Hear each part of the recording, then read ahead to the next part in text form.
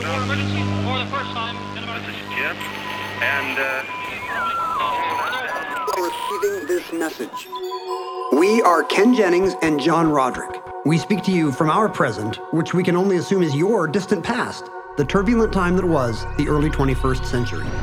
Fearing the great cataclysm that will surely befall our civilization, we began this monumental reference of strange and obscure human knowledge. These recordings represent our attempt to compile and preserve wonders and esoterica that would otherwise be lost. So whether you're listening from an advanced civilization or have just reinvented the technology to decrypt our transmissions, this is our legacy to you. This is our time capsule. This is the Omnibus.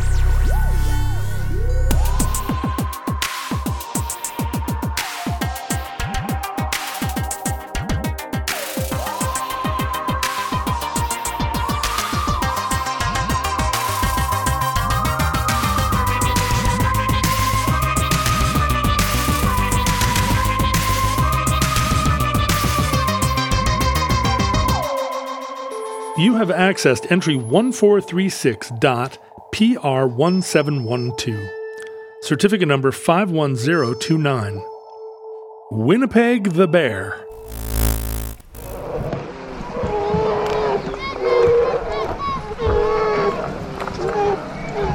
It's been a minute, hasn't it, since we've done an early 20th century animal in the trenches story?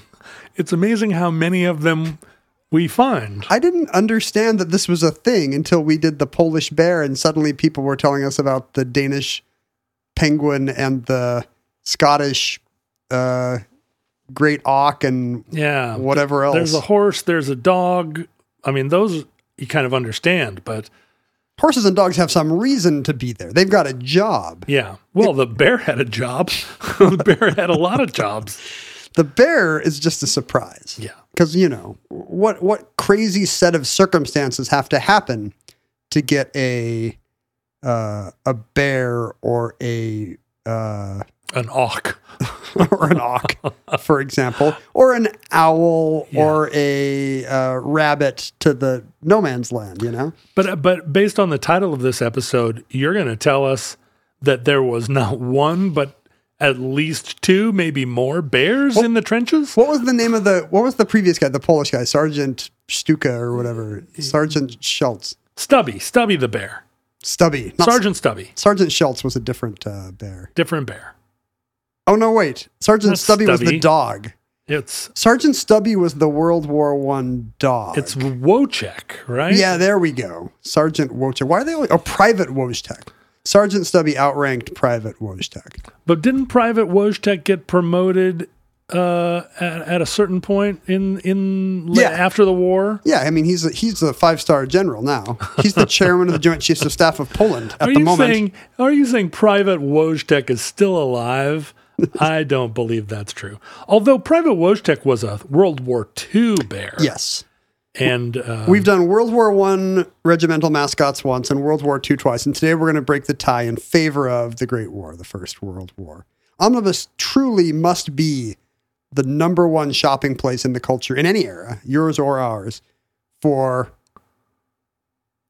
early 20th century regimental mascots of improbable nature. Although all the kangaroos of the trenches. And I feel like this is one of those podcasts that we've never heard of, but it turns out somewhere there are 3 dudes who are doing a podcast on regimental animal mascots, and it's called something like Zoo Station. I mean, this is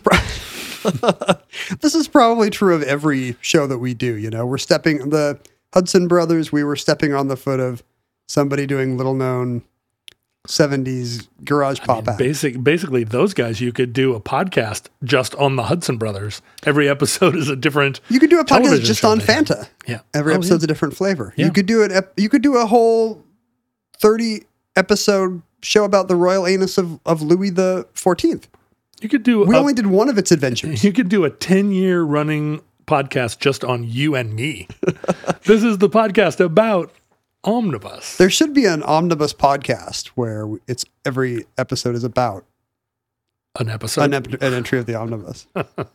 Amazing behind the scenes stories. Yeah, which is always the same. Yeah, right. It took them 40 minutes to get to the topic. I showed up. You were taking notes off the internet. John had an implausible story about how he had a firsthand account and also didn't actually know the facts because he doesn't look at his notes. Today I showed up and you told me the 2 shows you had planned scrupulously to do yesterday and then had a last-minute crisis of faith. Yeah. And switched over entirely. Yeah, they were 2 very good shows, and I worked on them for 2 days, and then at 10 o'clock this morning, I felt like, I can't do these shows. You're such a capricious artist. This is outrageous.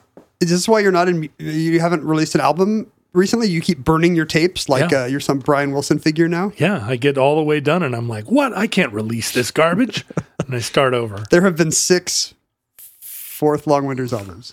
I will definitely do both the shows that I worked on for 2 days, but do you want to tease them?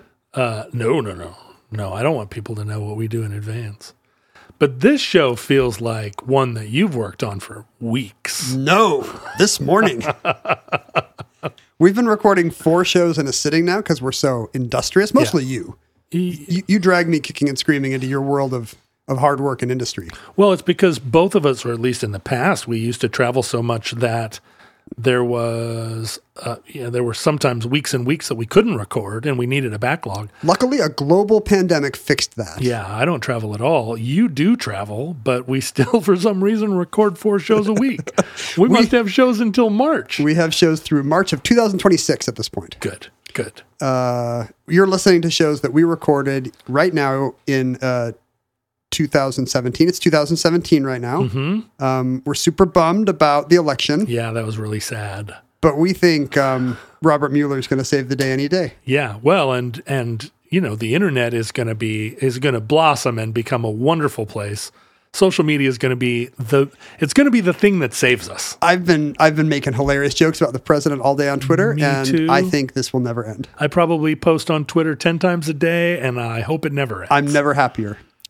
Why was I saying that? Oh, and so when we do 4 shows, my second show is lazy.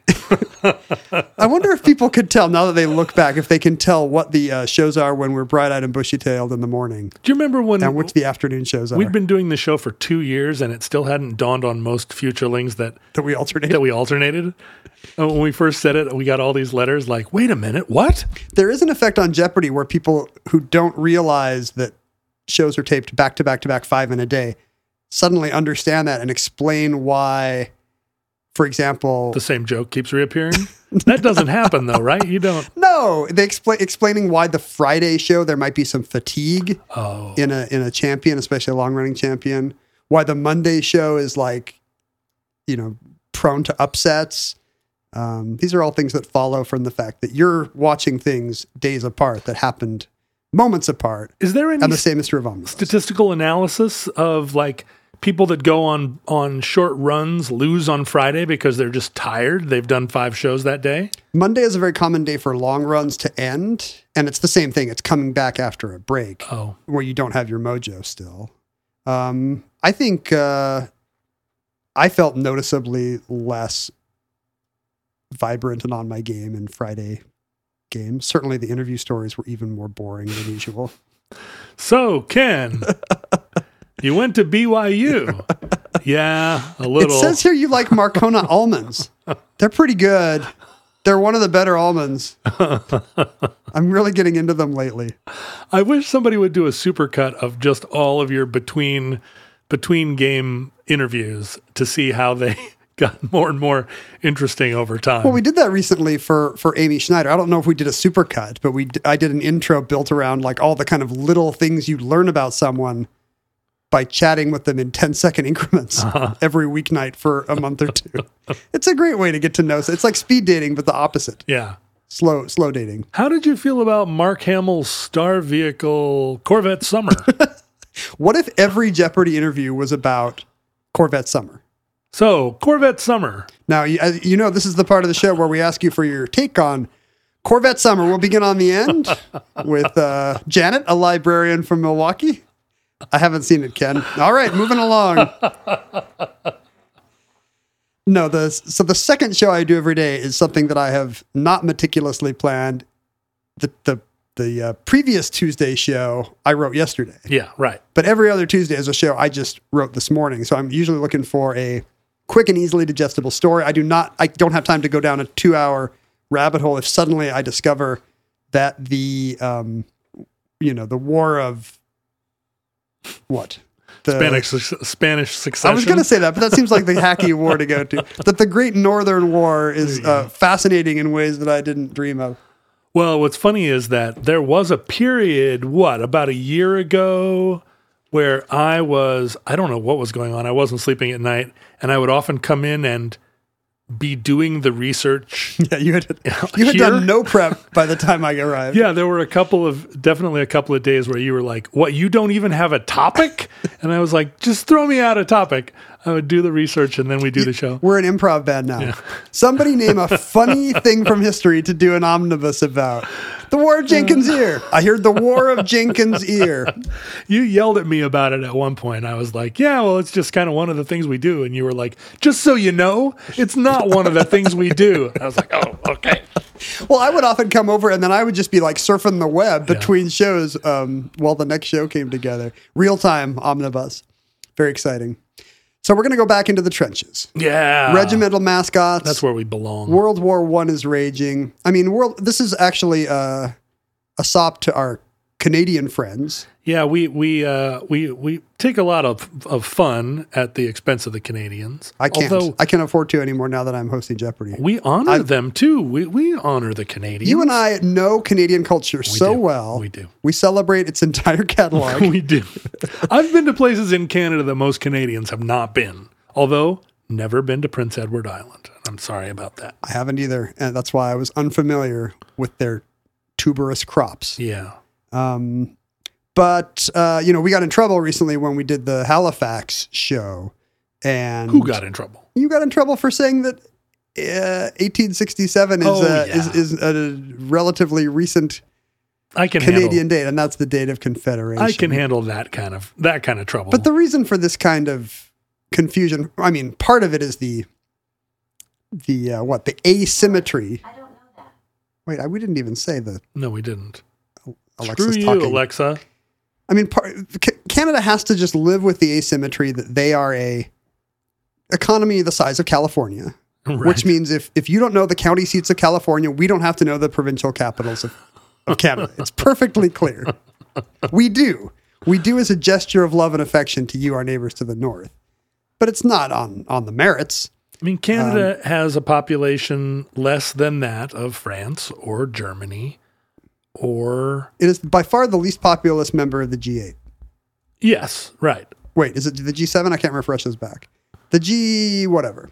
There are fewer people in Canada than Italy. Hang on, let's see. What European country has the same? What's the closest equivalence to Canada?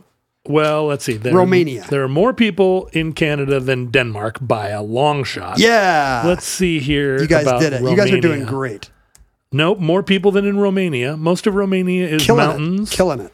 Let's see about Ukraine. There's a very easy way to do this. There is? Well, there are fewer people. Canada and Poland have near identical populations. There are more people in Ukraine. Canada and Poland. I would have thought Poland had more. Well, they lost a lot of people along the way. Well, that's a kind of a bummer, John. Thanks for mentioning that. Listen, it's been a long time since we talked about Hitler. Canada had arguably its own genocide, but you're right. Canada has roughly the population of Morocco, Uganda, or Poland. So look. Yeah, there you go. I know things about Canada that I would never know about Uganda. You just said there's an easy way to do that. What website did you just go to? Wikipedia has a list of countries ordered by population. You search for Canada, and then you look for the adjacent. Oh, how fun. Not really. But the other thing that kind of is confusing about Canada's origin story is that Canada kind of was Britain. It gradually coalesces over centuries in the way that, like maybe a stain on your ceiling does. Oh. The U.S. has a big Johnny Tremaine ready story. Yeah, it happened one night. It's very dramatic. Yeah. One night there wasn't America, and then some people in problematic costumes throw tea into water. Sure, some plucky and colonists. some plucky sons of liberty. That's right. And the next day there is America. Well done. An America where everyone is friends and we all share exactly the same political beliefs. All problems cultures. had been solved. We all know that, it would be critical race theory to say otherwise. Right. Whereas but Canada was a loose confederation of people that really didn't like each other. and today only mildly dislike each other. And there were great, great expanses where there was no one, and still there is no one. Parliament was in charge of amendments to the Canadian Constitution until what year, John Roderick? You're talking about the English Parliament? Yes. Well, it was 1974. You're very close. 1982. Oh, wow. Canada finally decided that it would take over its own constitutional amendment process, which is pretty much the end of a 100-year Yeah. sauntering toward independence. I'm surprised that Pierre Trudeau allowed British Parliament to make decisions for him. I mean, 82 would be Trudeau era, right? That's late period. that's probably why it happened. Yeah, right. The point is that when our story takes place at the beginning of the Great War, Canada is a dominion of the British Empire, which I believe is a term invented solely to refer to Canada. The Dominion of Canada. To give it kind of a special status in the empire. I still have one of prestige, bills, Canadian money that says the Dominion of Canada on it. Mm-hmm. It's still a dominion, just not one of the British Empire. Oh, what's it a dominion of now? Of snow Of its oneself? Of snow and politeness. Okay. I think that politeness thing is kind of a The myth. DOSOP. Yeah, I agree too. Yeah. But it seems like you kind of have to say it now. Like, haha, Yeah. they're such a lovely people. I mean, they're technically polite, but there's a lot of darkness in Canada. Well, sure. But I mean, not just darkness of the sun, but darkness in their hearts. Darkness in the prairie. There's a lot of prairie darkness in them. They're suffering from a bad case of prairie darkness. I've told you that all of the like gangs and street culture in Toronto reminds me of the gangs in 21 Jump Street. Like they don't seem like real gangs; they seem like cartoon gangs, Like kind of made for UPN gangs. Yeah, like their colors are always green and yellow. Like, oh, it's the yellow bandana gang. Not real. They are they like kind of the racially mixed hoods that attack people in 80s Batman comics? Yeah, like exactly. one guy with a mohawk, There's one guy always a that's hippie. vaguely Mediterranean. Although actually there's like biker gangs in Canada that are terrifying. But let's not talk about them. Do you think they're polite? I don't think so. I think they're American biker gangs that went to Canada. We infected them. Their culture had a lot of purity. Yeah, they were pure. They were a pure culture. And then what happened? They Came out to this clean country with your silk suits. No, I think actually they infected us with edgy 1970s comedy, right? Oh, Modern comedy is Canada's fault. yeah, in the middle of the United States, but out here in the West, they just send us like amputated feet. And drunken baseball fans. Yeah. This week I learned the abbreviation GTA, speaking of Canadian gangs, which I thought referred to Grand Theft Auto. Right? It's well known to Canadians what it means if you're a GTA Canadian. GTA. Greater Toronto Area. Greater Toronto. Sorry, Remember, Toronto. never pronounce that No, second T. I'm not Canadian. I can say, what is it? Newfoundland. I don't have to say Newfoundland with no D and a short A. Newfoundland and Toronto. We can say it we don't have to say Melbourne. Oh, and Quebec. Oh, yeah, That's we can. nice. We're free to say Quebec I'm gonna all say, day. I'm going to say Quebec. I mean, they'll probably start sending us mail bombs at some point. Quebec City.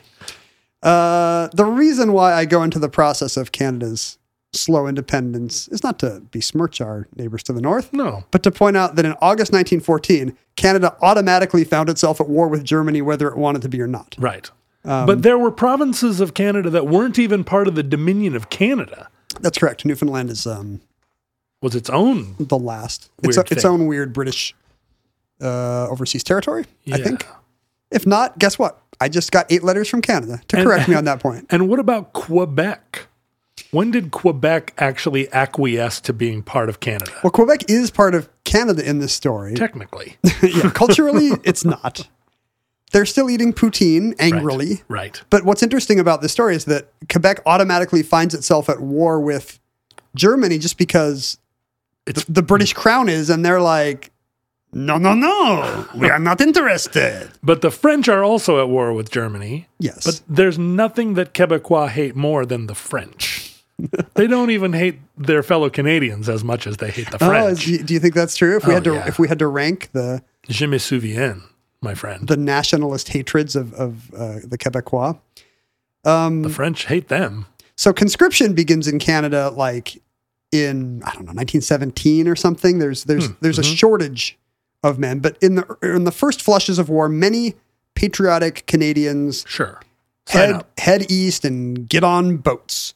And that is certainly true of the protagonist of our story, Harry Colborne, or Colbin, they would probably say in Australia. He lives in a coal bin there. Who is a Toronto GTA-bred veterinarian who has moved to Manitoba to become part of the provincial Department of Agriculture. He's got a cushy government job in Manitoba, and he has for a few years been a member of an army reserve. I think what would be called then a militia. Now today there are plenty of militias in Alberta and Manitoba, but this is a different kind. Mm-hmm. You know, he's part of a specific Canadian corps, which is part of the which is overseen by the British Army.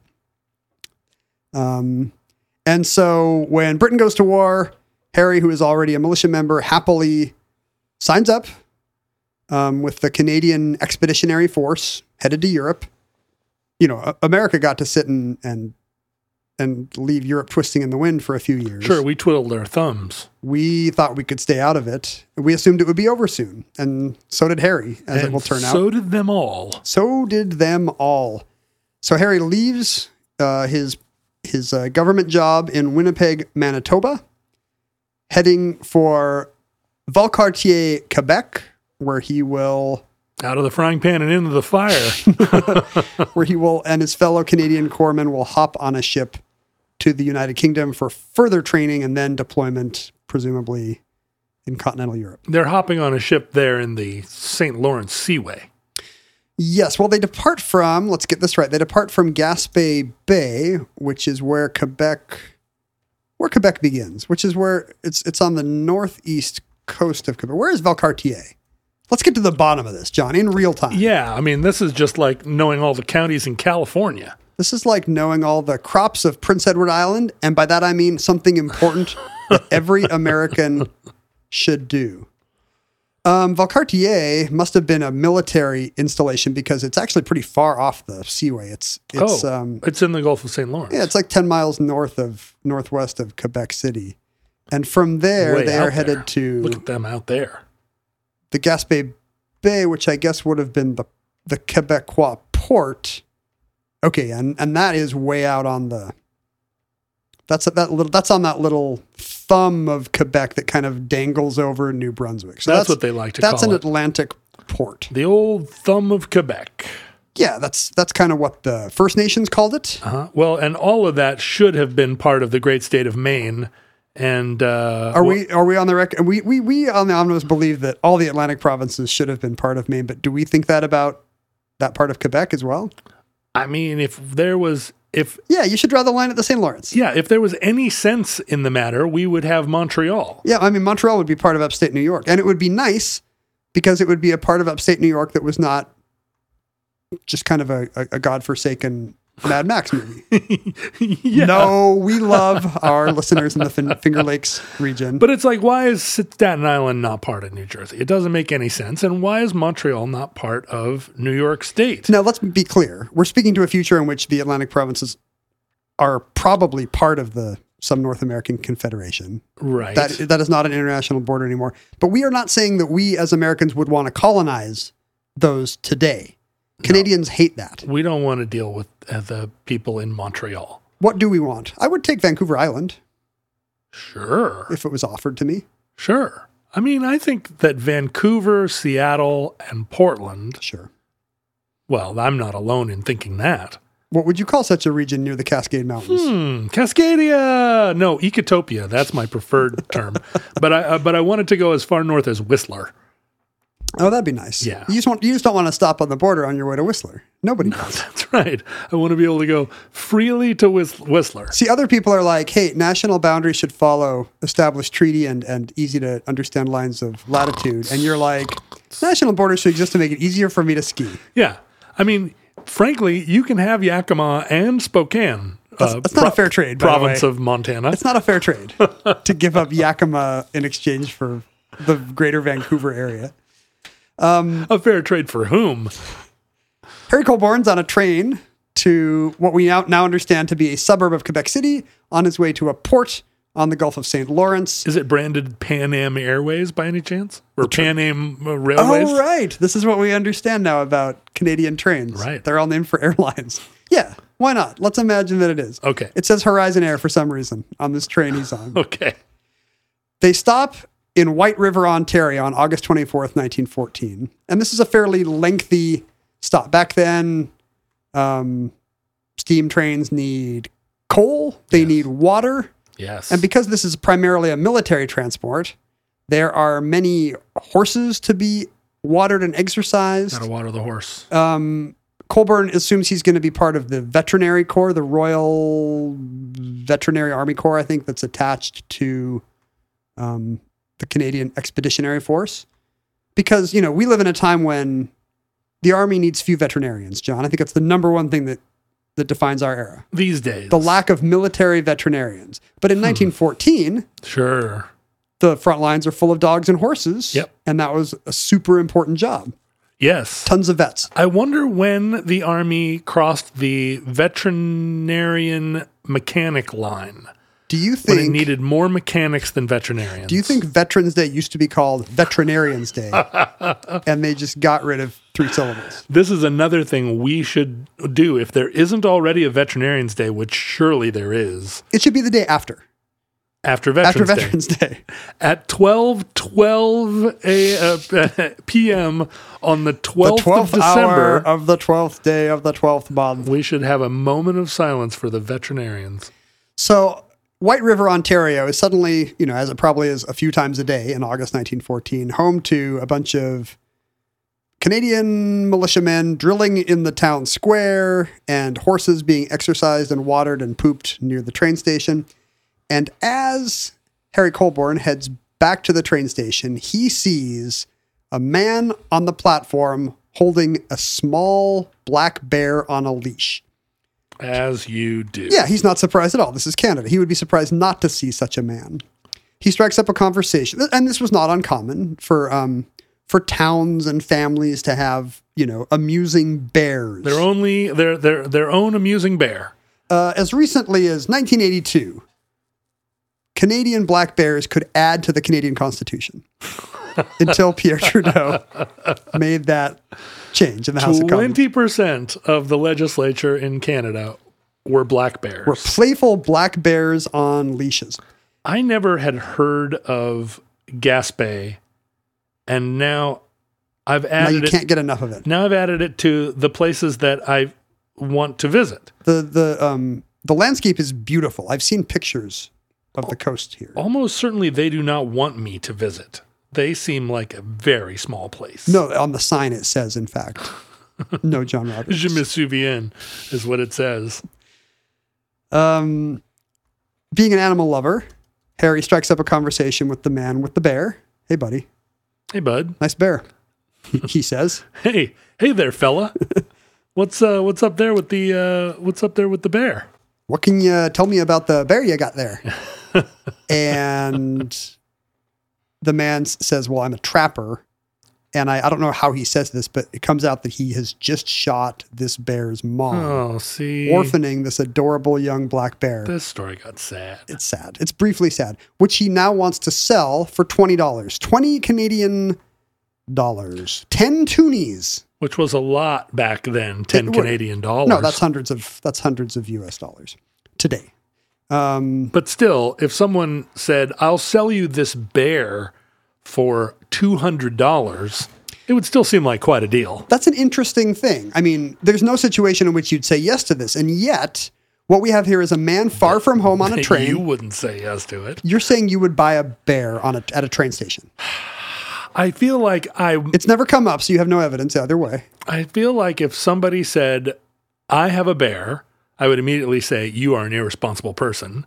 And if they said, I'll sell it to you for $200, I would say, you do not know the value of a bear or the value of $1. You're not just bad at tending bears, you are bad at bear economics. And I would say, I will pay $200 to take this bear from you and find a good place for this bear. We don't know Colburn's motives, but that appears to be part of it. He's an animal lover who knows that this trapper is not to be trusted with bears. The very first thing he learned about this trapper is that he just killed a bear.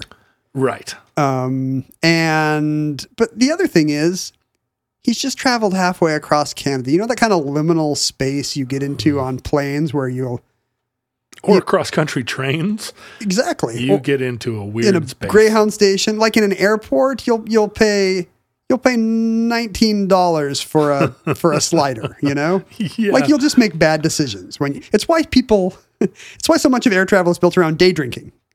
Right. Because you're in a space where the rules don't apply and you can do whatever you want, and that means maybe having a Jack and Coke at 11 a.m. This is true of trains too. There's a bar car. Of all the cars you could have on a train, a movie car, a roller skating car. No, they would all have to rhyme. Oh, yeah, right. That's one of the appeals of the bar car. You put the car at the end and call it the far car. There could be a jar car for jams and jellies. Yeah, that's right. There could be a guar car if you're a really big fan of the band if you're Guar. into the music of Guar. But a bar car. I would go on a train that had a Guar car. I mean, if you take long distance trains in Europe, the bar car, like 3/4 of the train is in the bar car.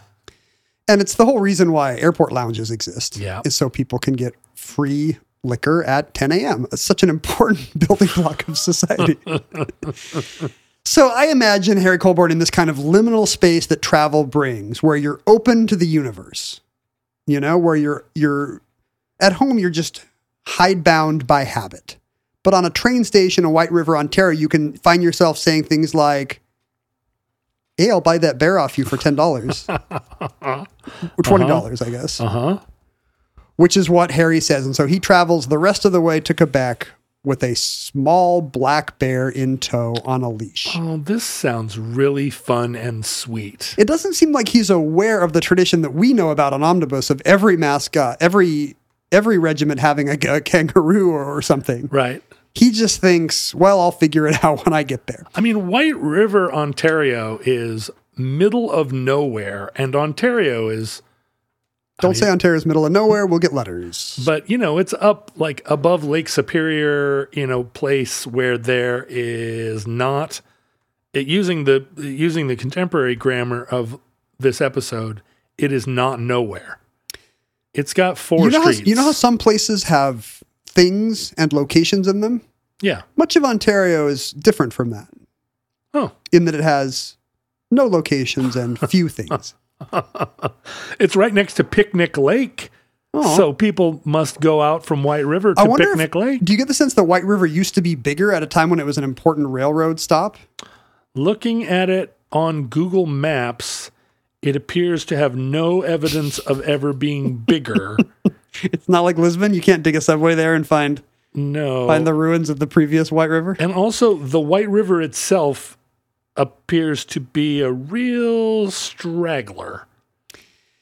So our man and his bear arrive in Quebec. His corporal, as you might expect, is unhappy with this new veterinarian arriving with a bear and with plans to take the bear and with no plans to dispose of the bear. What the hell are you doing, eh? With that bear? Pile? What the heck do you think this is? What is your major malfunction? Jiminy Christmas. I'm trying to do Arlie Ermy and a Canadian accent. He's born again hard.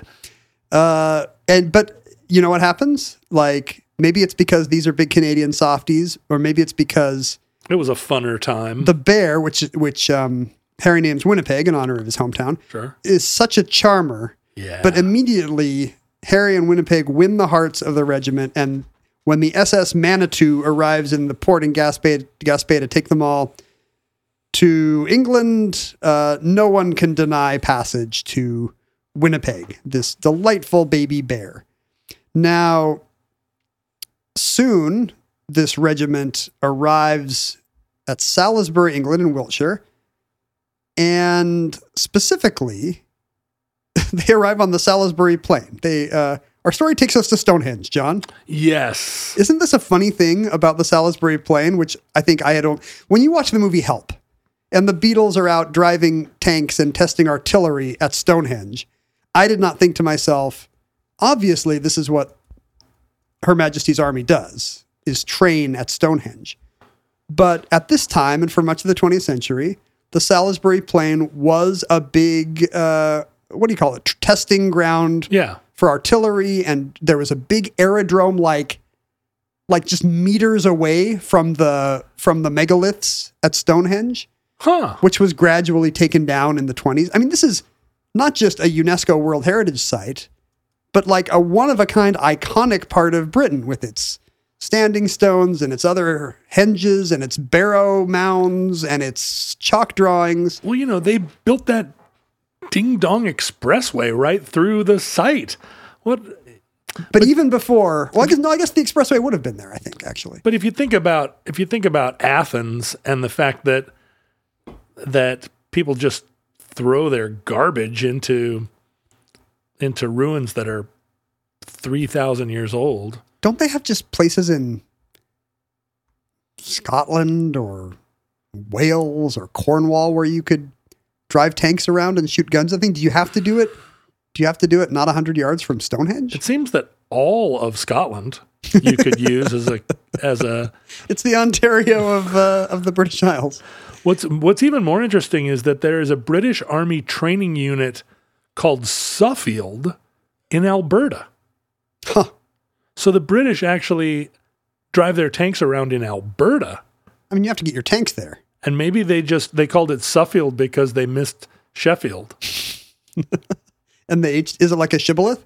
If you say it with the H, they know you're British? Yeah, maybe so. This entry in the omnibus is brought to you by Squarespace, the all-in-one platform for building your brand and growing a business online, because they can help you create a beautiful website, engage with your audience, and sell anything, whether that's your products, your content, even your time. We use Squarespace, and whatever it is you're making, doing, or selling, Squarespace has all the tools you need to get your business off the ground. Easy to use. They have custom templates, for example, so they have best-in-class templates for no matter what your site is or needs to look like. You just search for the category of business you have, and they've got a website look that will work for you. JohnRoderick.com is a Squarespace template that I modded to be cool as me. I mean, maybe you're starting a business that's by appointment. Ooh. And you're going to be a personal trainer or offer consulting services. Guess what? You can also add online booking and scheduling to your Squarespace site. They've already got an engine ready to go that'll handle all your booking and scheduling. Whatever it is you're making, doing, or selling, Squarespace has all the tools you need to get your business off the ground. So it's not just a website. You also get inventory management, you get web checkout, you get secure payments. It all comes bundled together. So head to squarespace.com/omnibus for a free trial. And when you're ready to launch, use offer code OMNIBUS to save 10% off your first purchase of a website or domain. So Harry and Winnipeg are now living in a tent on Salisbury Plain. So cute. And I think, if I remember, didn't Private Wojtek, they dug a pit for it or something? I don't know where Private Wojtek lived. Yeah, they built a tiny house. They built a tiny bear scale house, and they kept expanding it as the bear grew. But when Winnipeg is tiny, he actually sleeps under Colburn's cot in his tent. Occasionally, Colburn will wake up in the morning to find that Winnipeg has instinctively climbed up the center tent pole as if it was a tree and is just kind of chilling on the roof of the tent. Aww. as playful baby bears do. This is back before tent posts were tiny little fishing poles. This must have been a sturdier, bigger tent. Yeah, this is a barrack-sized tent. Canvas and wood. But even so, as Winnipeg begins to grow, Colborne and his superiors presumably become wary of the safety of having a black bear climb your tent pole. How fast does a bear cub grow? It says here that a brown bear can weigh between 150 and 200 pounds at the end of their first year. Well, we're still in the fall of 1914. It's possible that Winnipeg is still only a few months old. Okay, all right. Then in that case, he's still, small enough to wrestle to the ground. Well, the men love him. Everybody wants to be in a photo. He's very playful. Yep. Colborne teaches him to walk on all fours. Oh, that's a nice trait. You know, he's having been tragically orphaned as such a young baby. He's imprinted on humans, and this is now his family. Right. He learns the harmonica. He's playing a valuable role.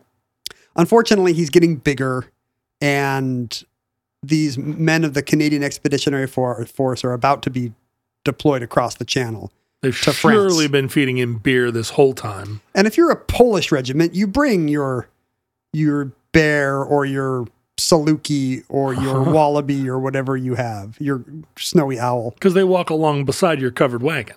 But Colborne realizes this is not going to fly in His Majesty George V's army, that you just cannot bring a full-grown black bear to no man's land. And he sadly drives down the whatever it would have been, to London one day and leaves him at the London Zoo saying... I thought you were going to say leaves him at the London train station. And leaves him at King Cross, St. Pancras. No, he has arranged with the London Zoo to take on a bear. And there's a statue of Harry in Winnipeg at the London Zoo today. You're a zoo fan, right? Yeah. Oh, well, zoos are problematic, but I've also been to a lot of zoos. I'm pro zoo, actually. You enjoy a zoo. Well, you live right next to a zoo. Yeah, we kind of use it as and it's a great zoo, like a premier zoo. Forward-thinking zoo. Even when we were kids, they were like, you know what? We're going to build a fake jungle to put the tiger in. The tiger should not be pacing in a cement pillbox. I went to the Madrid Zoo in the 80s, and it was one of those nightmare zoos where they had great apes in like cement boxes and not even a ball in there to play with. And the great ape just sat there while Spanish children taunted it. It was really bad. Because the zoo is so close to our house, when the kids were littler, we would just use it as kind of a neighborhood park, and it was fun to just walk. We bought a year membership, so you could just walk over to the zoo, and it was kind of like getting into Disneyland an hour early. Like the animals are all there doing their thing, but there's no people there on a rainy afternoon after school, or a cool summer, a cool weekend off season or something. I made the mistake of buying a year membership one time, but I don't live near the zoo. And you never went. I was, you go twice, and it's like, well, that didn't pay off. We're big supporters now. But I asked our friend George, I thought, if anybody can tell me if I should be pro-zoo or not. Oh, George would know. Let me ask George, who's a lover of the earth and gives... A sensitive man. Gives untold wealth every year to an endangered tortoise of some kind, or not a particular tortoise, but maybe a particular species, or the tree kangaroos. Or George isn't sponsoring a single tortoise. We sponsor an elephant. Yeah, it seems like the least he could do. No, he's dealing with the problem on a whole different scale. Yeah. And he's trying to help all the tortoises. About the zoo. He said maybe there are some species that do not lend themselves to American urban zoos. Like a hyena. Have you ever seen that hyena? Well, surely you've seen those hyenas at the Woodland Park Zoo. They are really trying to get out. And they smell. They smell bad. No, he said elephants, like the Bob Barker case against elephants in zoos is, a legit thing. But there are those wonderful places that elephants can go retire and live with other elephants. Like the Sheldrick Wildlife Trust. Right. Brought to you by Omnibus. But it's nice to see them. He said for the most part, zoos are such an important part of conservation. Raising money for conservation efforts, for raising awareness in kids who otherwise wouldn't be able to see these species. You know, most of the animals you see in zoos are not animals that could live in the wild now anyway. Right. They would be died. Yeah. So Those giraffes are really something when you see them up close. Woo. So I feel like he gave me Permission. carte blanche. Yeah. He's an advanced, morally Buddhist person who told me it's okay. You know, the Seattle Aquarium will capture a giant octopus every year or two. Sure, for the big holiday feed. Yeah, keep him in They'll there. make a delicious Greek salad out of him. We all look at him, and then at the end of his term, he or she, they dump him back in the sea. And they replace him with a lookalike, just like my parents used to do with the family parakeet. Is that right? You had a parakeet, and it died, and they didn't tell you, and they just put a new one in there. Twice, I think. Whoa. And you and your brother were fooled? All parakeets look the same if you get the color right. Right. Every green budgerigar, I mean, this is going to sound super racist to our budgerigar listeners. Yeah. Every green budgerigar looks like every other green budgerigar. And so there would be a new, much younger budgerigar, and you and your brother would be like, hey, it's Sammy. Well, don't those kind of birds just live forever anyway? I guess so. Like if you get a parrot, if you went out and bought a parrot today, John, it would dance on your grave. Well, what if I got an ex-parrot? They rarely become ex-parrots. They take so long to become ex-parrots is what I'm saying. And the thing about a parakeet is after you've had it for a year, it's not like you look at it that much. You just walk past and go, oh, yeah, squeak. Oh, yeah, remember that year we got the parakeet? Yeah, and mom keeps feeding it. And you don't even hear the irritating noises anymore, which is good. Squeak. So Winnipeg gets sadly dropped off at the zoo, and Harry goes off to France. And Winnipeg has a much better war than Harry does. Oh, I bet. Because France is pretty rough. We have Harry's pocket diary, and he's very much a stiff upper lip man of his time, just the facts, kind of reporting what's going on. Yeah. And it's pretty clear that he is, leaving aside all the visceral, awful detail. Is he in the S word? Yes, he is. The Psalm, you mean? Yes. Yes, he's in the S word. He's in the Psalm. Taking it. Tending to the horses. So, you read stuff like this. Germans visit horse lines AM. This is April 19th, 1915 in Ypres. Germans visit horse lines. Sorry, I started over. Okay. He's in Flanders. It begins, visit horse lines AM. Germans shell town and kill 4 soldiers in Grand Place. Many others injured. Saw airplane fall. Stay in cellar under large grocery store for several hours. Tremendous shelling. And then new line, fine. But he's not fine. No. I think we would the language of mental health and trauma today, we know that he's not. That doesn't sound fine. He has to write things like, very severe month on our horses, many die from exposure. 1 saddle horse destroyed, 18th Battalion AM, March 26, 1917. He leaves out the fact that he was the one who had to shoot the horse and presumably many others who were injured. If you are a horse lover, that has to be traumatic. Yes, I guess we should say this is for all the people who will... For equine listeners. Will not watch a movie where the horse dies, but... Too late. But 200 soldiers do die. We should mention that World War I was not easy on a lot of the animals. They saw Warhorse, they know. Here's him on 20th December 1917. Go to bed down sick. In fact, he's had repeated hospital stays for everything from influenza to bladder infection to gonorrhea. So I guess I think the war wasn't all bad. Yeah, not the worst war.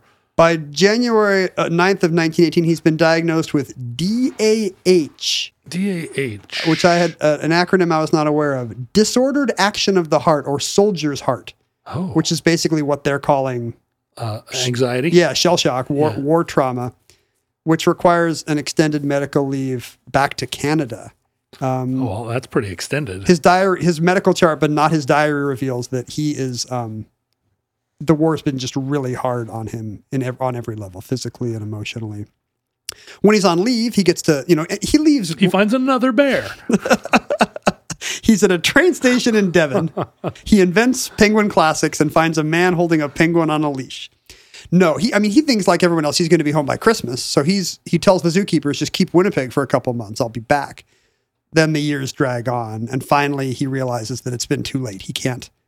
Winnipeg is a beloved fixture at the zoo. She's had a great war.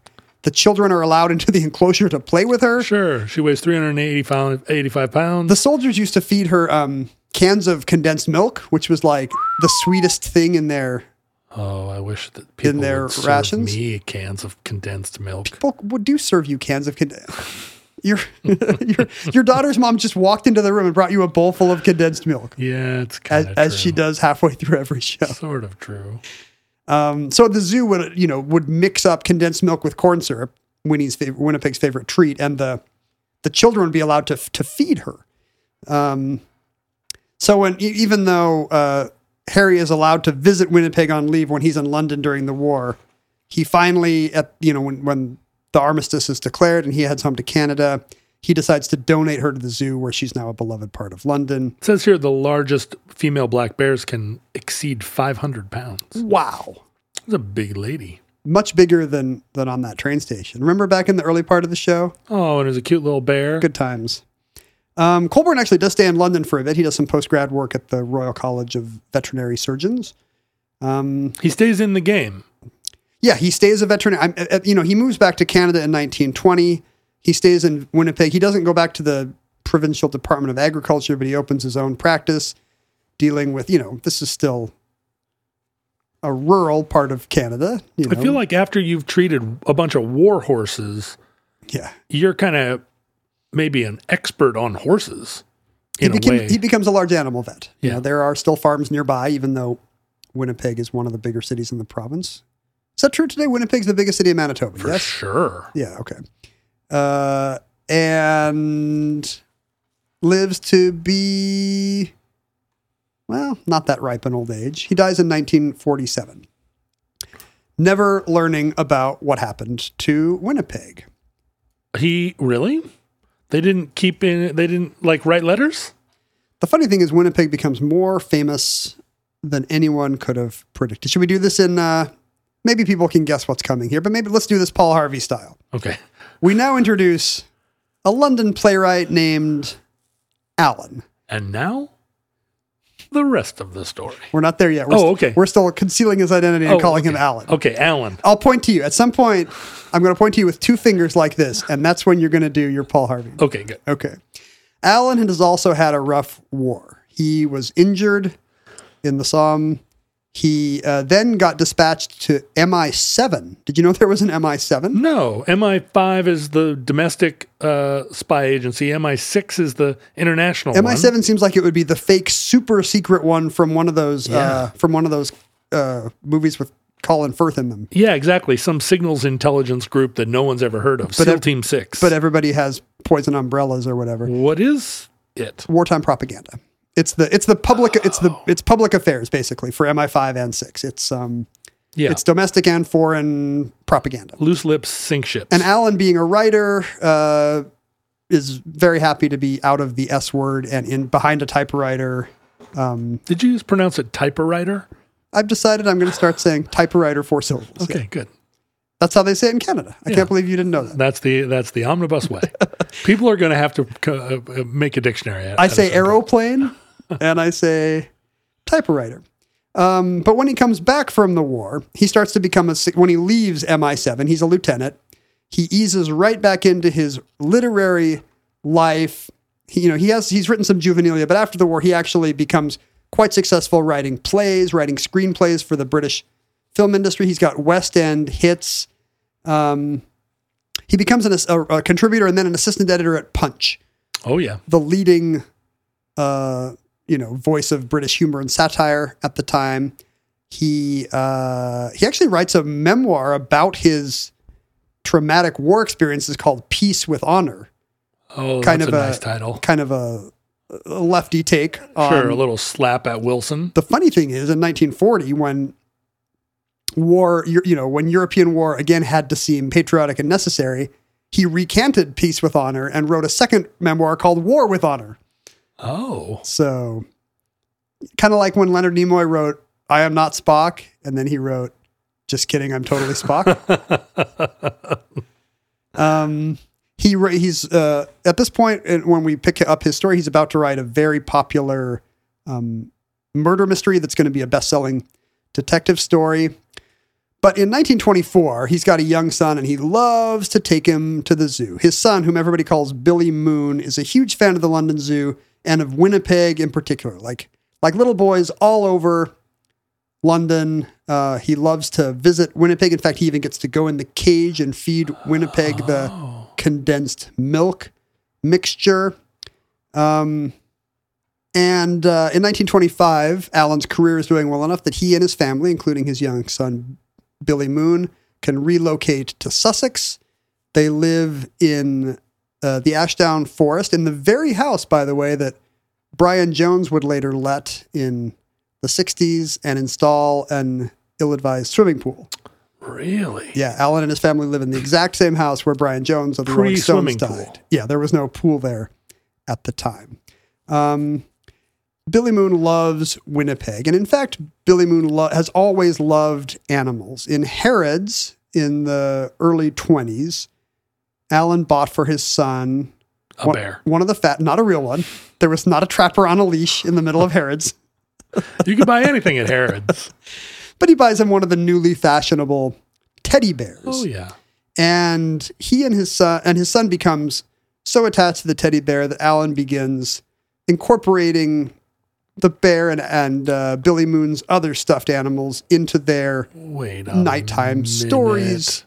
And he begins publishing some of these stories in Punch, where he's an editor, but also in Vanity Fair, in the London Evening News. Now, hold on. And now, the rest of the story. As you may have guessed, Alan is Alan Alexander Milne. The writer we know today as A.A. Milne. Billy Moon was what they called his son, Christopher Robin Milne. I don't know why Billy, but Moon was a corruption of Milne because his toddler mouth could not pronounce the name Milne, because it's just impossible to say L and N together, and words like kiln should not exist. Everybody knows that in the UK, Billy is a diminutive for Christopher Robin. That's correct. It's one of those crazy Margaret Peggy things. People love these stories that he's writing about his son, Christopher Robin, and his constant companion, Edward Bear. But Christopher Robin is becoming such a fan of Winnipeg the bear every time his parents or his dad or his nanny or whoever takes him to the London Zoo, that he decides he wants to rename Edward Bear. And he decides to name him Winnie in honor of what the school children at the zoo called Winnipeg the bear. And he adds Pooh as a nod to a swan that he saw on holiday that he decided he would call Pooh. So he repurposes the name Pooh for his bear. Children are really something. It's funny to watch those wheels turn and then just decide something. Yeah, we have a squirrel. There are 3 squirrels in my yard.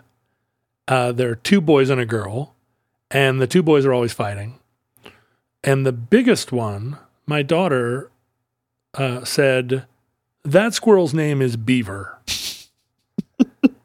And named after the swan, Beaver. I tried to get her to explain why the squirrel was named Beaver, and she was like, it's just his name. That's just Beaver. And then she named the other 2 and gave them Christian names. But the big squirrel is named Beaver. And alas, will go to an unbaptized, unconsecrated grave. Yeah, the other 2 are Christians.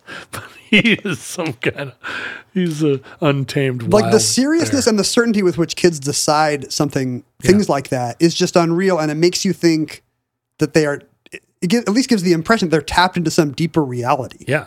This is Winnie the bear. That they knew something we didn't. Plus the Pooh, a swan. Like, I've never been that sure about, like, what sandwich to get at Panera, and kids will just be like, my bear is now called Winnie the Pooh. Oh, when my daughter first learned to talk, she said that she had 2 friends, Lala and Unga Kinga. And she played with Lala and Unga Kinga until she was 5, 6 maybe. And my mom was convinced that Unga Kinga was an African chieftain and that Marlo had lived a prior life, and Lala and Unga Kinga were memories she had of her life in Africa. You don't seem to be condoning this. I don't understand any of it. But she kept talking about Lala and Unga Kinga long after she could read and long after she had her whole separate universe. They only dropped away after she went to school. Well, Christopher Robin continues to have adventures in Ashdown Forest, particularly the 500-acre wood region of the forest, which gets fictionalized as the 100-acre wood. None of the Rolling Stones appear. It's much more manageable. Right. You don't want to take care of 400 extra acres of woods. So Brian Jones lived in A.A. Milne's estate. Wow. Isn't that nuts? He must have known. If A.A. Milne had just put in a nice greenhouse or something such that it would be harder to build a pool, Brian Jones would still be alive today. I mean, they still would have kicked him out of the band because he was in a terrible place right He then. would have been a drug-addled mess, but... Maybe not if he had a greenhouse full of orchids to tend. Yeah, or if he had just had a badminton court or... Right, some healthful morning tennis. Yeah, lawn bowling. Finally, Milne accumulates enough of these stories to publish a collection of them, which comes out in October 1926, I believe, and by Christmas has sold 150,000 copies. Now, my understanding of Punch was that it was fairly satirical and bitter. How did the early Winnie the Pooh stories acquit themselves? I don't think all of the Winnie the Pooh stories appeared in Punch. Just the ones that were super sardonic. Maybe some of his comical, but the fact is, Punch apparently would print like light verse by dads about their their kids' idiosyncratic bath times and bedtimes. It wasn't Viz magazine. It wasn't Spy magazine, I guess. Today, of course, the Winnie the Pooh books have sold 70 million copies. Including a Latin translation, which made the New York Times bestseller list in the 50s. The only Latin language book ever to appear on the Times bestseller list was Winnie le Pooh. Huh. I grew up on Winnie the Pooh. I played Christopher Robin in a local theater production. Christopher Robin. House at Pooh Kroner. Rabbit, would you have a jar of honey? Wow, that's very good. It's really not. No, he's such a mooch. He's always just wandering around, the forest with he's got a house full of empty food jars. He's some kind of weird hoarder. And he's always just annoying his friends to feed him. He's hungry and no one else appears to like honey as much as he. Well, Rabbit has honey and condensed milk. He just doesn't want to give it to him. Oh, right. Maybe correctly. Have you ever had honey and condensed milk? Rabbit offers to Pooh on bread and Pooh doesn't even eat the bread. Is honey good with condensed milk? I've never had it. I don't know. I've had honey on toast, though. But now that I know that a wartime bear was forced to eat it because there was nothing else good in the ration kits. Yeah. Well, I mean, it's not like he had his choice of tidbits. So this is the story of why Winnie the Pooh likes condensed milk. It's not because honey isn't good. It's because of wartime privation. Whoa. And that's an interesting thing about the Winnie the Pooh story. Now that we know it comes from, kind of a dark story of the trenches, not only A.A. Milne's wartime trauma, but Harry Colburn's, the fact that the book is set in kind of an idealized Sussex, a rural Arcadia far from all this, in the years immediately following the cultural trauma of World War I, it's often held as a reason for the book's success. It's a step backwards into a simpler time, a simpler England, untouched by the generational trauma and so forth. There's almost no war in Winnie the Pooh. Like World War I it almost never appears. Yeah. I mean, there is that one time that the Heffalumps dig under Rabbit's home and blow him sky high. Yeah. And then Owl has to move into Piglet's house. Yeah. And the time that Eeyore fell into a muddy trench and was covered immediately with skeletons of the Huns. That was a bad book. But the funny thing is, even though I think there was some, all that war stuff is in Frog and Toad. Frog and Toad seems untouched by war. Did you know that Frog and Toad is just like I think the author was a closeted gay man. Yeah. And so the close male friendship in Frog and Toad is kind of the life he could have lived in a more open society. Oh. Like, it's really very touching to read it when you read Frog and Toad in that light. Like, what if they're an old married couple? Yeah, they're so much more gentle than, like, Ren and Stimpy. If you write a book called Frog and Toad Are Friends, it really seems like you're protesting too much. Like Frog and Toad are just friends. No, they're friends. I don't know if they're friends. Nice so frogs, much. never married.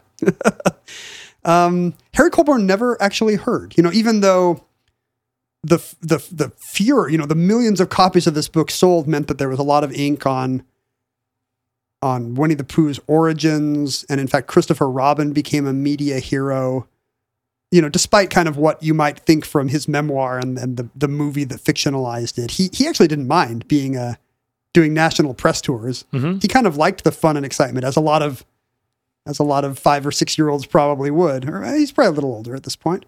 Christopher Robin was born in 1920. Oh no, so he would have been quite young. He would have been 6 when the book came out. But it was when he got sent off to boarding school that he just got mercilessly, brutally teased for, his adventures with his stuffed animals. Yeah, don't. And in particular, some of the sentimental verse that his dad wrote about him, him saying his nighttime prayers, and honestly, this probably says more about the British boarding school system of the time than it does about any particular plot element of the books or the poetry. But I'm reading David Copperfield right now, and boy, it doesn't paint a cheery picture. He's in some kind of orphan's home, isn't he? No, it's a boarding school. Oh, he is? Yeah, his mom's still alive. Oh, right. No, it's just a strict boarding school. Lame. Not a real nice one. No, and I bet you. Well, that's why Prince Charles is so messed up today. Exactly. He had to go to England's worst boarding school. But it wasn't for poor kids. No, it was worse in the sense that you were getting abused and possibly sexually molested the whole time you were there. Yeah. Prince Philip, on the other hand, lived a long life. So Christopher Robin, for the rest of his life, was kind of famously unhappy with his childhood fame just because of how much it traumatized him in middle childhood school. and adolescence. Yeah. Yeah, he opened a bookshop somewhere, and if anybody tried to talk to him, hey, aren't you? He would just say, get the hell out. When you'd expect him to be like, oh, Pooh, silly old bear. Yeah. He didn't want any of that. That's so sad. He could have just changed his name. I mean, Christopher Robin, pretty identifiable. What if he just called himself Chris? I think he was Chris Milne, but, maybe it was too late by that point. But it's just kind of interesting, the chain of events that lead from... Yeah, incredible. We all know and love Winnie the Pooh, Yes. even in its bastardized Disney version. I mean, it's pretty, the wisdom and the kind of eccentricities survive. The way all the characters kind of seem to represent a different part of the human psyche. It's great. I was probably 10 when I was Christopher Robin. How was your Christopher Robin? And during early rehearsals, I used a British accent. And then probably 3 days in, the director said, just speak American. A confusing thing about the Disney version is that Christopher Robin and Owl are evidently British. Everyone else just kind of talks like the American character actors and vaudeville veterans they are, with no explanation. You'd think Pooh would be like, silly old bear, why are you American? Yeah. And Pooh would be like, I'm a bear of very little brain, Christopher Robin. So if not for that trapper on the platform, if not for the trauma of World War I, we would never have Winnie the Pooh. So Winnipeg's... But, Brian Jones might still be alive. Winnipeg's mother died, and the ripple-on effect was that we all had nice childhoods. It does kind of make you think that, isn't this kind of a plot point in The Good Place, that modernity is so confusing, and the world has shrunk to a degree that we're all tied together so closely that it's really impossible to know whether any particular action is ethical anymore. Wow. The trapper probably shouldn't have killed Winnie's mommy. But again, it made hundreds of millions of children happy. I really hope that all of the terrible things I've done in life end up knocking on to making people happier, healthier, fitter, more productive. Please take all the problematic things John has said on Omnibus or done and make a delightful children's adaptation of them. It'll secure our legacy. And that concludes Winnipeg the Bear. Entry 1436.PR1712. That was a perfect line reading. No notes. Thank you. So certificate number 51029 in the omnibus. Do it in a British accent. No, that was perfect. All right. Winnipeg the Bear. Entry 1436.PR1712. That sounds more like Owl than like Christopher Robin. Certificate number 51029 in the omnibus. What? I don't know who that guy was. His accent got stricter as time went on. Yeah, he grew a monocle in the middle of the second In sentence. the unlikely event that social media still exists in your era, Facebook, Twitter, and Instagram are archived at Omnibus Project. Our handles were Ken Jennings and John Roderick. Our address for email, which was a popular form of written electronic communication, was the Omnibus Project at gmail.com. Now I don't know what I am. I don't even know what that accent turned into. You're just back from Africa. You're a big game hunter. I see. For group Omnibus Futurelings Facebook, what have you. P.O. Box 55744, Shoreline, Washington 98155. Send us things. By the way, along those lines, Yes. Oh, you have some mail. Let me see. we got a postcard from Scotty of a Mississippi riverboat that reminds him of the Kalakala. Oh, yeah, except it's got one of those post office stickers on the bottom with a barcode on it, and you can't see the picture. Why does the post office do this to postcards? I don't know. The post office, They do easy remove. That's they nice. struggle. But he's right. It does kind of have the curved, slightly Art Deco front, reminiscent of our. That's a Mississippi riverboat. It is, apparently. It's the Admiral Excursion steamer. Trips nightly from St. Louis, at least in 1964, when this postcard Oh, nice. originates. I wonder if it's also a casino. It probably is now. We also got from, I can't even read this, starts with an S. Scott, wishes us peace and gratitude. Thanks us for the, oh no, it gives my husband and me. Well, I mean, who knows? I Scott and their husband. Who knows? Frog and Toad are friends. Yes. They sent us some Seattle weirdness, which is a really great postcard from the 62 World's Fair, showing us the world's largest birthday cake. Look at that cake. 25,000 pounds. Thank you, Van de Kamp's Holland Dutch Bakers, Seattle. Sponsored by C&H Sugar, of which 4,000 pounds was used to ice this cake. Nice. A sight and taste to remember. The cake theme is... Go on. Okay, did I say it was a wedding cake? It's a birthday cake. Yeah. The theme of the cake is Paul Bunyan's 128th birthday. And sure enough, there's a giant Paul Bunyan atop the cake. What did you do to celebrate Paul Bunyan's 128th birthday? I wasn't even invited. Apparently, in the years since, there was a 5,000 kilogram cake that was made in Bangalore. 5,000 kilograms? I can't even do the math. Would I that be can't bigger? either. It's big. 25,000 pounds is bigger than 5,000 kilograms. Oh, USA. USA. well, wait a minute. Now this, in Thrissur, Kerala, they made the world's longest cake. I don't understand what this whole cake escalation thing is and why India is so committed to having the world's largest cake. Do you want to know? Back off, India. Do you want to know an upsetting thing about Paul Bunyan's 128th birthday cake? Yeah. It contains 7,000 pounds of raisins. Oh, no. That's not what you want in a birthday cake of any size. No. I mean, at least if nobody ate this, that's 7,000 pounds of raisins off the board that no one has to deal with. I like raisins out of the box. I just don't want them in a cake or a cookie. What an unhappy surprise in a cookie. I know, you're like, what a beautiful cake. Oh, no, it's a rum raisin cake. Oh, I still don't know the first name of this correspondent, but their last name is Hart Hip.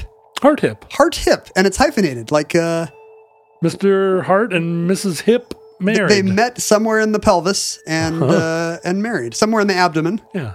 thank their you. children are Aorta and Thank you to the Hardhead family because they also sent us $5 each for a candy bar. look at that. You can buy Thank a pretty you. nice candy bar for. You can. Let me recommend the fairly new M&M peanut candy bar, which is a giant chocolate bar that has M&Ms and peanuts in it.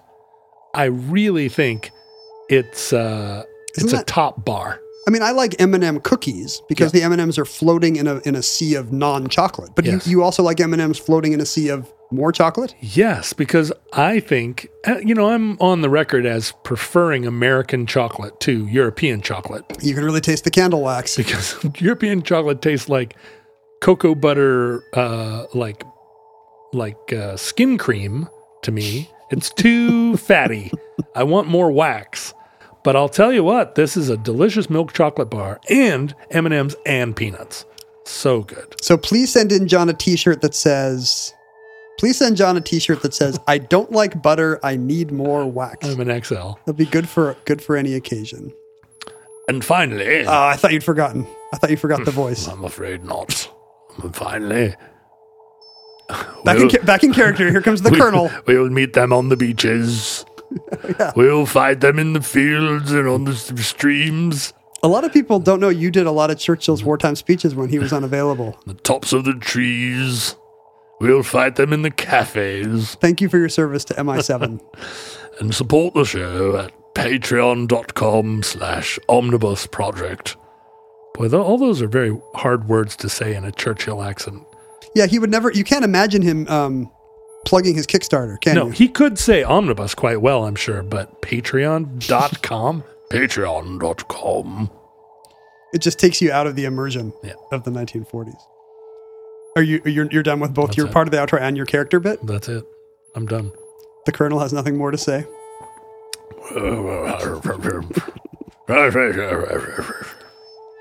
Listeners, from our vantage point in your distant past, wait, I can't. No, that's beautiful. What's Woody Allen? A little bit.